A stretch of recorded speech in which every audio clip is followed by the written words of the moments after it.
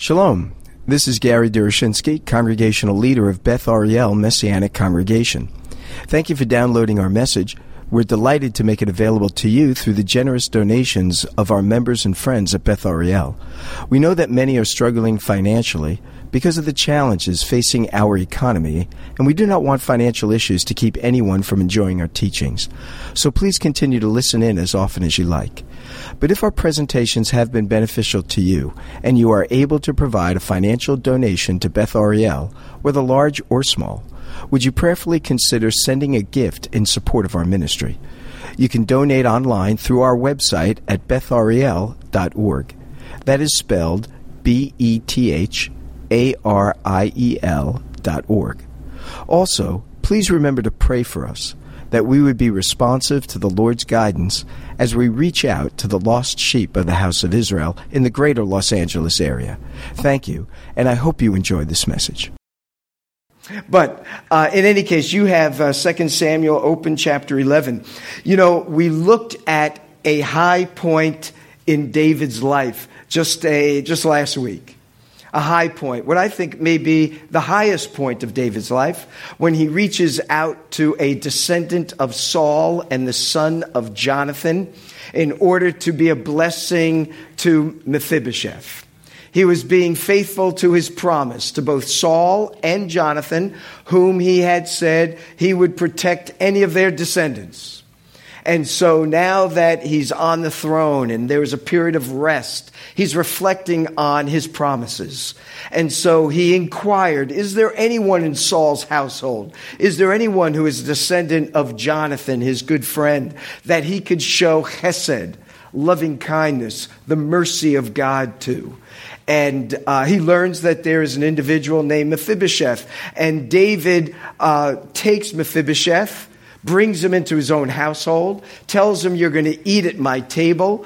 And the servants or the sons of Ziba and the servants of Ziba are going to work Saul's land, which you have inherited. And therefore it is all your land, it will all be given to you. And so this is a great moment in David's life where all these good things are given to Mephibosheth, even as he exhibits a kindness, a love, a mercy, the word grace, an unmerited, unearned, unable to repay kind of favor that Mephibosheth receives from David. But then we turn just a couple of chapters later to chapter 11, and we hit what might very well be the lowest point of David's life. This is the story of David and Bathsheba, and what transpires as he is lured into sin. And so, you know, oftentimes when I have spoken with Jewish people, but not just Jewish people, all kinds of people, there is this sort of resistance to the idea of sin. What is that? You know, that's your opinion that this is wrong and should not be observed or should be practiced.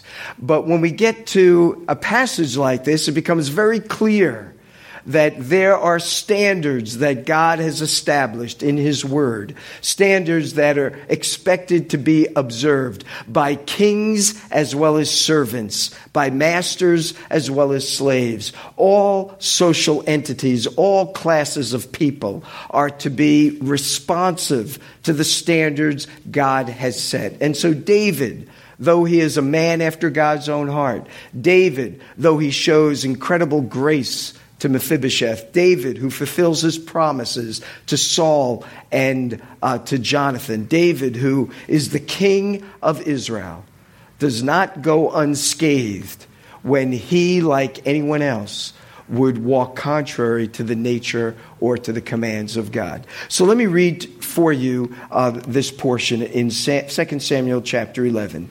In the spring of the year, the time when kings go out to battle, David sent Joab and his servants with him and all Israel, and they ravaged the Ammonites and besieged Rabbah.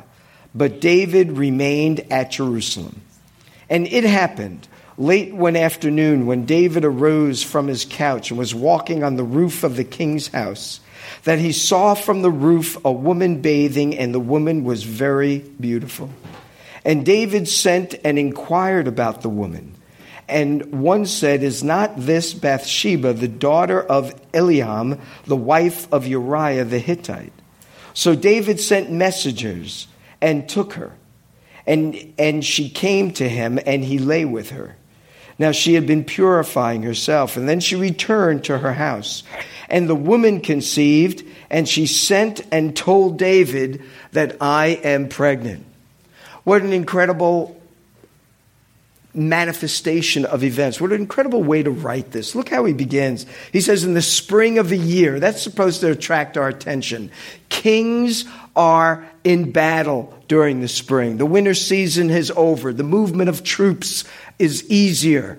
And now you go into battle in order to secure your borders. The point here is David is not where he ought to be. David ought to be with his troops. He sends Joab, the captain of his armies, out with all Israel, all his men. But David remains back in the palace. And so in a sense, there was a lazy streak in David. There's a sense in which David was not fulfilling his responsibility as the king of Israel.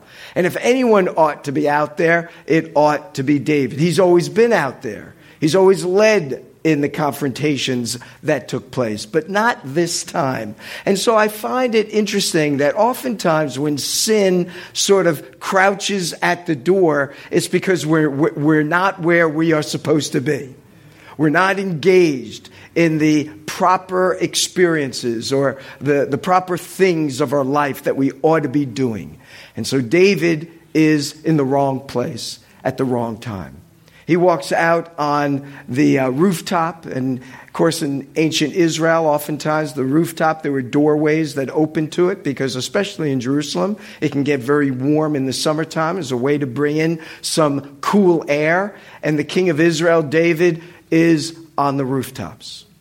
I'm not certain Bathsheba is completely innocent either. I mean, there she is bathing on the rooftop. You know, she might have been a little bit more circumspect about where she ought to be. Remember, her husband's away. He's in battle. So perhaps she too has a fault to be considered.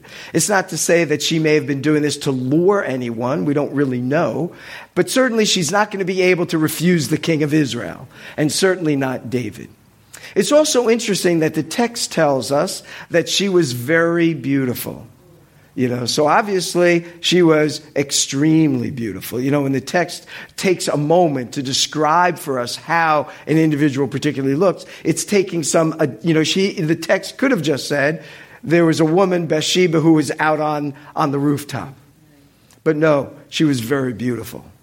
And so you get a thought, you wonder, she knows she's a beautiful woman. Why is she out there like this? Here's another interesting thing about this. You know, when you read about David's mighty men, well, Eliam, her father, is named as one of David's mighty men. And by the way, Uriah the Hittite, to whom Bathsheba is married, is also one of David's mighty men. So it's very possible he was a bit older than she was. And that might be why the text is saying she was very beautiful, and the implication being, and she was very young. And so David sees her, and David sends for her, and David goes to her, and they have sexual relations, and then she finds that she is pregnant. She tells David. And now you would think, okay, what do you do about this? What happens when one sin is found out? Well, there's two choices. Either you confess that sin, you bring it on the table, and you deal with it openly like that, or you hide it, and you try to get away with what had just transpired. David, unfortunately, tries to hide what he has done, and this leads him into a series of additional sinful activities that makes his life even more miserable. So if you look at verse 6 or so, it says, so David sent word to Joab, and he says, send me Uriah the Hittite. Now you got to think, Joab is not a fool, right? He's got to be thinking, why does David want Uriah? What does he want with him? He's here in battle. And he must have thought, Uriah has a very beautiful wife. He knows David has many wives and many concubines. And he knows David in and out. I suspect Joab knew something was up. He doesn't know all the details yet, but he had to be thinking about, why would David want, Uriah to come back home? And knowing the kind of man David could be, passionate in a lot of spheres, that perhaps something is going on. And there might have been a question mark in Joab's mind. So David tells Joab, verse 7, that he wants Uriah. So when Uriah came to him, David asked him how Joab was doing and how the people were doing and how the war was going. So here's his first cover-up. David's not interested in what's going on in the battle. If he was, he'd be out there. If he was, he'd be going. No, he is sort of distracting Uriah. He wants to take Uriah's mind off of what is really on David's mind. And what's on David's mind is he wants Uriah to think that David is giving him a particular reprise, a little vacation from the battlefield. He wants him to come home. He wants him to spend time with his wife. And he figures he's away, we don't know for how long, but a considerable amount of time in battle. And now he has opportunity to go home, sleep in a nice bed, have a nice warm meal, perhaps have some wine, and enjoy his wife. But Uriah is a good man, and he's a person of character. So when David sends Uriah to his home, Uriah leaves the palace, but he ends up sleeping outside with David's servants in the servants' quarter. And when David finds this out, he brings Uriah back to him. And he says to Uriah, why did you not go home to your wife? He's hoping that he'll go home with his wife, have sexual relations with her, so that when the child is born, Uriah will think it's his child. And then everything is okay. But Uriah's not cooperating. He's not going home. And he says to David, how can you expect me to go home when my troops are out in the battlefield and the Ark of the Covenant, God himself, doesn't have a home yet? And while the ark is outside and while my men are outside, I'm staying outside. And I'm not going to enjoy the things that I could otherwise enjoy while my men cannot enjoy them. So now David's got a serious problem. He can't get Uriah to cooperate. So what does he do? He gets Uriah drunk. He has him eat at his table. He says, you got to try this French, I don't know, I was going to say Sauvignon, whatever year it is, I don't know. But in any case, he's telling you got to try this, you got to try that. And before long, Uriah is drunk. Now David thinks he's got him. So he tells Uriah, go home to your wife, enjoy the evening. But when he gets outside, he's not so drunk as not to be thinking about his troops and not thinking about his men. He stays outside again. Now David doesn't have much recourse. He could come clean at this point. It's a little worse than it was. He lied to Uriah. He tried to deceive Uriah. He got Uriah drunk, and he took an important man from the battlefield from Joab, and he left the troops that Uriah were commanding without his leadership. So there's quite a listing of sins that have occurred. But no, David doesn't come clean.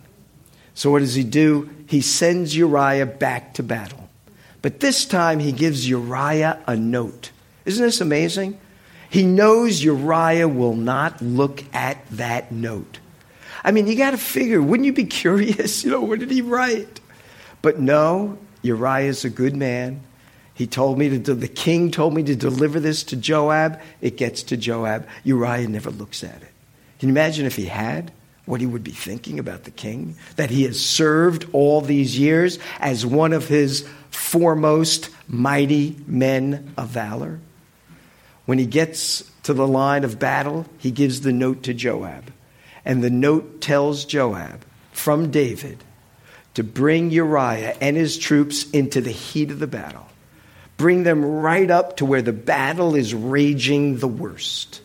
And then withdraw the troops, but leave Uriah exposed.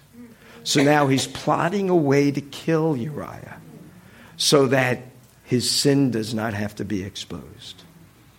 Now Joab knows what's going on. He may have suspected before, but now he knows. He knows Uriah's wife. He knows the kind of man David is. And he could not think of any other reason why David would want one of his mighty men, one of his close associates that's been with him when he was running from Saul, as well as building up the land, the nation of Israel.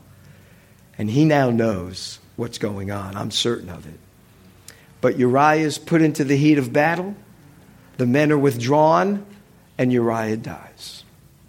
Joab sends word to David of what has just transpired. And he tells the messenger, make sure you tell David that when he gets angry, because he will know that I had made a blunder, a strategic blunder of bringing the troops so close to the wall of battle that the archers up on the walls could easily fire down on my men. You don't come right up to the walls until you've broken down a means of getting into the city. And so Joab says to the messenger, make sure that when you tell David the battle went bad and a number of people were killed, make sure that you tell him among them was Uriah the Hittite. And that will ease up David's anger. So sure enough, the messenger goes back to David. David is irate that Joab would bring the troops close to battle, close to the walls of the city. And then the messenger tells him, oh, and by the way, Uriah is dead. When you look at the end, the last verse of this chapter, and by the way, Bathsheba mourns the death of her husband, and David quickly marries her and brings her into his harem. But at the end of the chapter, it says, and when the mourning was over, David brought Bathsheba to his home. She became his wife and bore him a son. But here's the important phrase. But the thing that David had done displeased the Lord. And so while his sin may have been masked from most, I don't think it was masked from Job, but while it was masked from most, it was not masked from God. The Lord saw. So in chapter 12, it means he was aware. He knew what was going on from beginning to end. And when you look at chapter 12, it says, and the Lord sent Nathan to David. I think that's really neat. The Lord sent Nathan to David. I think oftentimes, what happens in our sphere, if we don't like what we see going on in someone's life, we oftentimes go to them and we tell them, you ought to be cautious about this, you ought not to do that. We sort of say things like that. I think it's important to note here that Nathan did not just go on a whim. He went because God sent him. And he was very conscious that God was the one orchestrating what was transpiring. He did not take it upon himself to bring before David what was told to Nathan, or God revealed to Nathan what had happened. God sent him. So we have to be careful how we confront one another, because we need to be sent by God. And even when we are sent, we need to be cautious, even as Nathan was. Remember, he's the prophet of Israel. He's coming to the king of Israel. He could have just laid it out and said, Nathan, God spoke to me. He could have said, David, God spoke to me.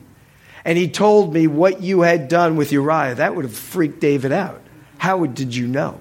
Maybe he would have thought there were conspirators in the palace that made it aware to Nathan. But one way or the other, Nathan could have just gone straight ahead, barreled in and said, what you did was wrong. But Nathan is a bit more savvy than that. He's cautious. This is the king.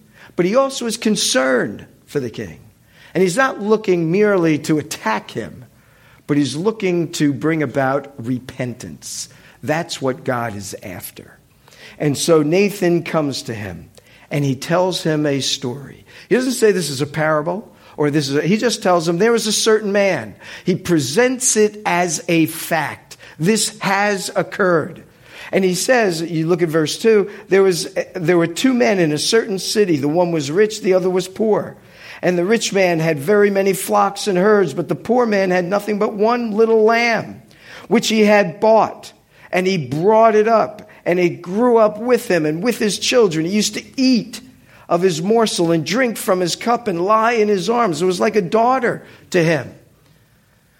I don't know how much I can tell you about my personal life, but we have two dogs, Dylan and Fenway.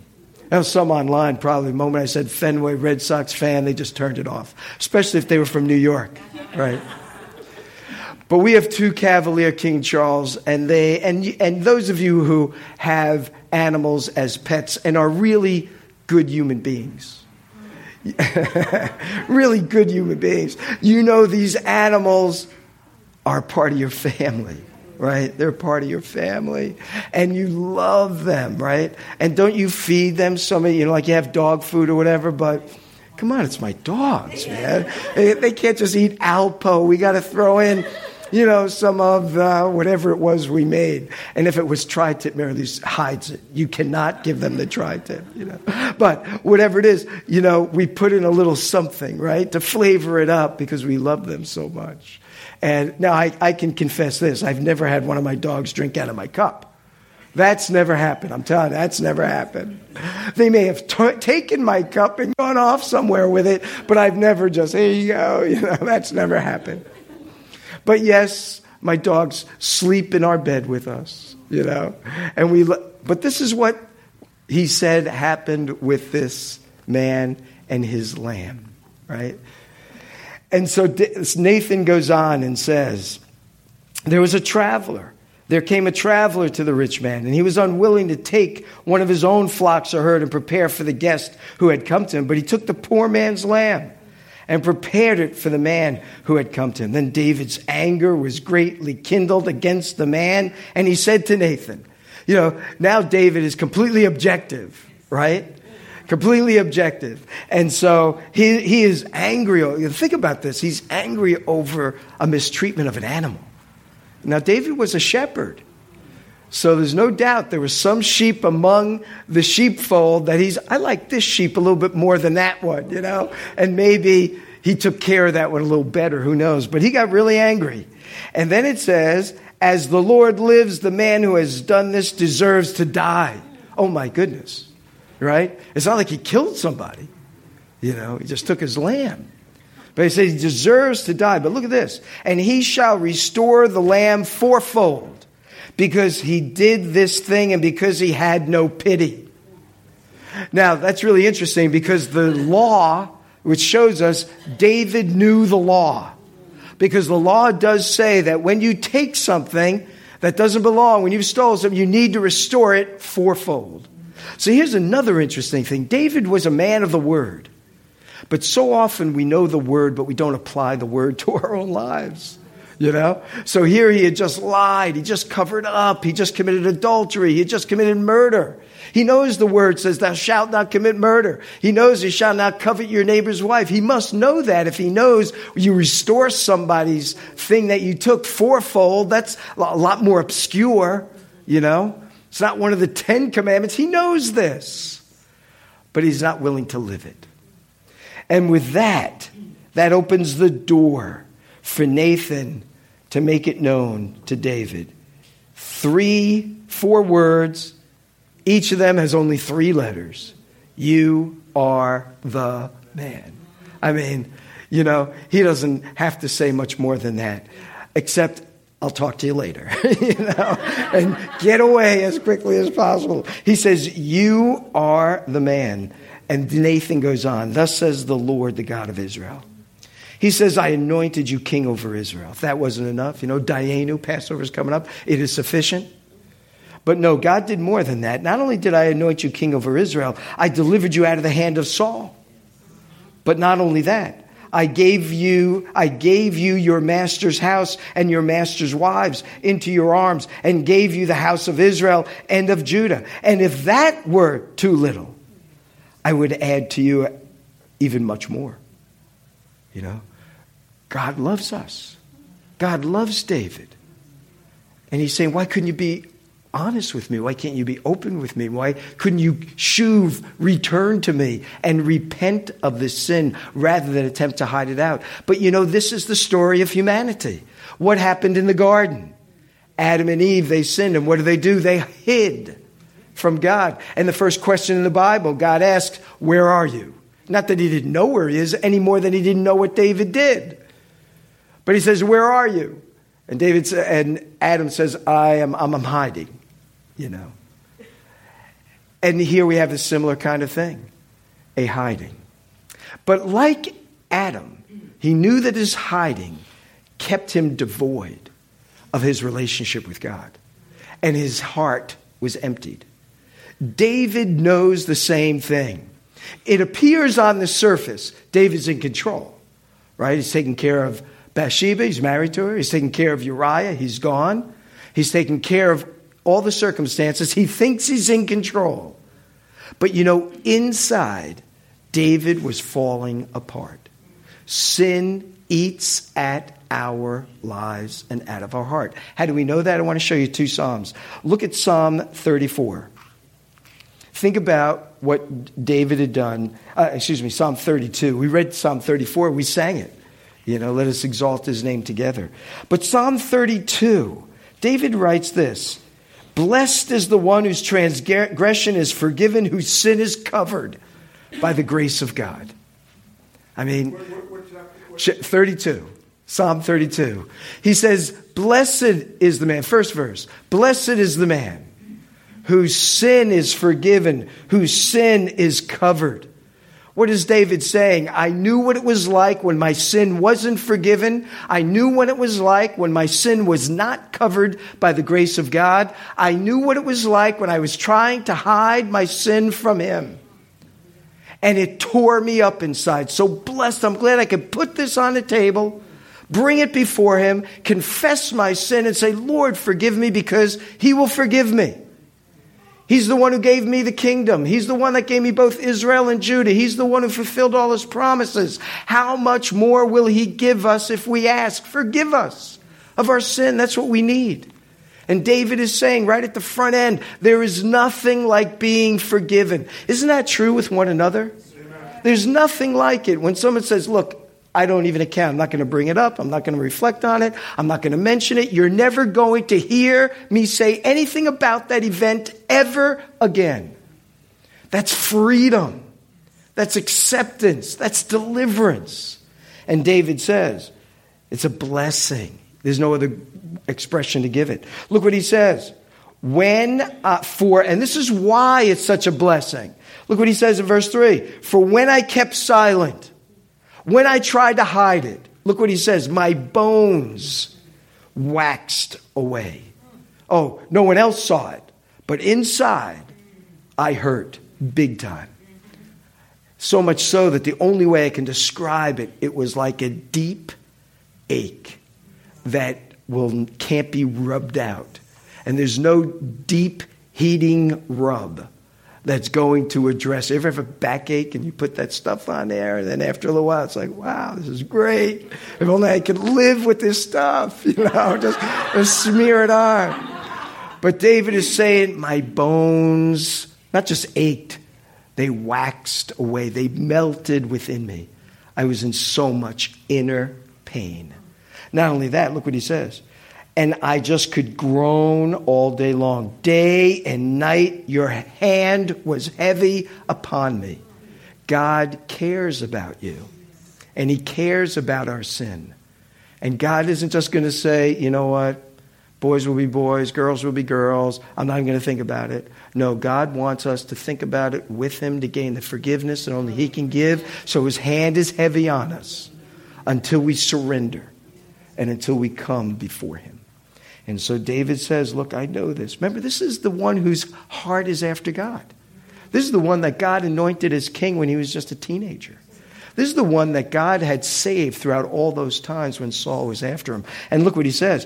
Day and night, my strength was dried up as by the heat of summer.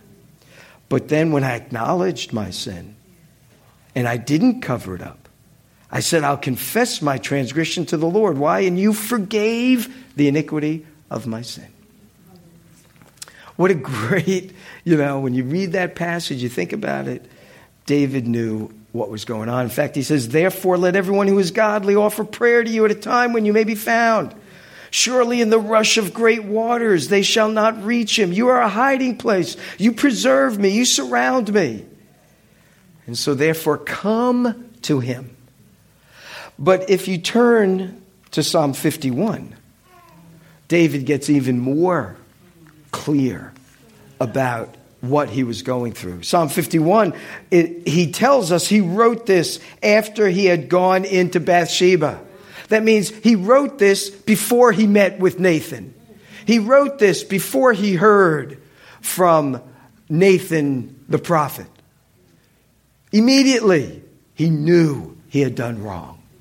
And so he says, have mercy on me, O God, according to your steadfast love. You can imagine he left Bathsheba's bedchamber, or she left his bedchamber. He's alone again. Remember, he's supposed to be with the troops. But no, he's alone.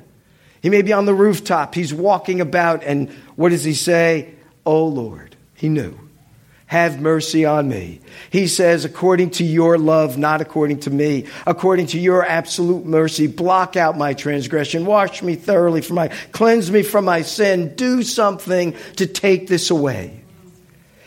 And it goes on, for I know my transgression. My sin is ever before me. Against you have I sinned and done what is evil in your sight. He's done some terrible things. And he's very much aware of it. He says that you may be justified in your words. Behold, I was brought forth in iniquity, and sin did my mother conceive me. Behold, you delight in truth. You teach me wisdom. Purge me, and I shall be whiter. Let me hear joy and gladness. Let the bones that you have given me that are broken, may they rejoice. His inner being is just topsy-turvy. It is twisted up inside. And he hurts bad. And he says, hide your face from my sin. Blot out my iniquities. Create in me a clean heart. Cast me not away. Restore me to the joy of your salvation. Then I will teach transgressions. O Lord, open my lips, and my mouth will deliver your praise. Forgive me, O God, is what David is saying. When you think about all of that in this. And God forgives him, but know this. He doesn't take away the consequences. The Lord says to David, your house is now going to be a house of turmoil. Your house is going to be not a place of repose, but a place of great unrest. In fact, in the very next chapter, we're going to read about how his son, Amnon, will rape his daughter, Tamar. And then we're going to read about how Amnon, David's son, takes vengeance and kills kills his son who had committed this rape. And then later, Absalom is going to lead a rebellion against him. Even some of David's counselors are going to rebel against David. And it will be Joab, his right-hand man, who's going to kill his son Absalom. David's household is now topsy-turvy. Let me say this too. David, when he commits adultery, was 50 years old. He's not 20 or 25 or 30 or 35 or 40. He's now reigned in Israel for 20 years. He's 50. He'll die in 20 years. And for the remainder of his life, from this point on, it's a downward spiral of his career. The word here for us, I think, is a very simple one as we sort of analyze this. It is, we can't hide anything from God. So we ought to come clean with him. Doesn't mean we have to confess our sin to everybody and everything. Although David did. If you read that section, I didn't read it. But God said your sin is going to be made public. It will be made known. And here we are in the 21st century still talking about his sin. But they knew it in his kingdom. Joab knew, as I said. He knew what was going on. And it becomes a public, documented reality for their king. Fortunately, we can be spared such embarrassment, but David wasn't. But David wasn't spared consequences from our actions. And neither are we. The wages of sin is death. Not just one day we will all die, but our life becomes deafness Our life loses its vitality, its life. Our life begins to lose its purpose and meaning. And David's life begins to lose all of those things, even to the point. But listen, this is serious business, isn't it? Because it is our sin that separates us from God. You know, Rosie may have something there. You know, the evil one doesn't like us thinking about that which separates us from God. And he doesn't like us thinking about what it is that unites us to God.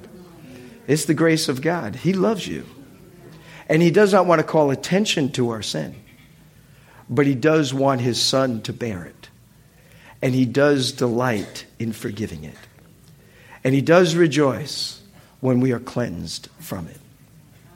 But it requires a returning to him, a going to him, a coming before him. It involves a confessing of such things. And that's why John writes, if we confess our sin, he is faithful and just to forgive us of our sin and to cleanse us from all unrighteousness. And one day we will stand before him whiter than snow, right? One day all this is past. And one day we will not only have the penalty of sin removed from us, which we already have, not only will we have the let's say, the power of sin removed from us, but we will have the very presence of sin removed from us as the east is from the west. And we will stand before him for all of eternity, whiter than snow, because we will be clothed, as we already have begun to become clothed in the righteousness of our Messiah. So let's pray. While I'm praying, the worship team can come. The ushers can come forward. Father, we thank you for your word to us this day. We thank you that David was such a man that when his sin was exposed, he was ready to confess it, to acknowledge it, and to bring it before you. For sure, he needed one to help him do that, and sometimes we all need the help of others in order to bring our sin to you. But Lord, may we not delay. For the longer we delay, the more our bones wax away. The more our heart grows hard. The more the pain and guilt gnaw at our innermost being. Spare us that pain, O Lord, and restore unto us the joy of the salvation you've provided for us. And of course, our greatest sin is the failure to acknowledge Yeshua as Messiah. Our greatest sin are not the things that we do that are contrary to your character, but the one whom we do not regard as we ought, the Messiah of Israel, who's given his life a ransom for many. May we not delay in failing to come to him and asking that he forgive us of our sin, and that he cleanse us from our unrighteousness. We thank you, Lord, that you are a great blessing, a great joy, and you provide a great salvation. We present ourselves before you as ones in great need, like David of old. And we pray, Father, that we would come. And in coming, we would remember you are the God of all creation. Blessed is your name for what you have done and for what you have provided. We bless you, Lord, for we pray in Yeshua's name. Amen. Thank you for listening to our message. We hope that it serves to encourage you in your walk with the Lord and your service to him. Do remember us in your prayers. And if you are able to provide a financial donation to Beth Ariel, whether large or small, would you prayerfully consider sending a gift in support of our ministry? You can donate online through our website at bethariel.org. That is spelled BETHARIEL.org. Thank you again, and may our Heavenly Father richly bless you as you continue to follow him. Shalom, shalom.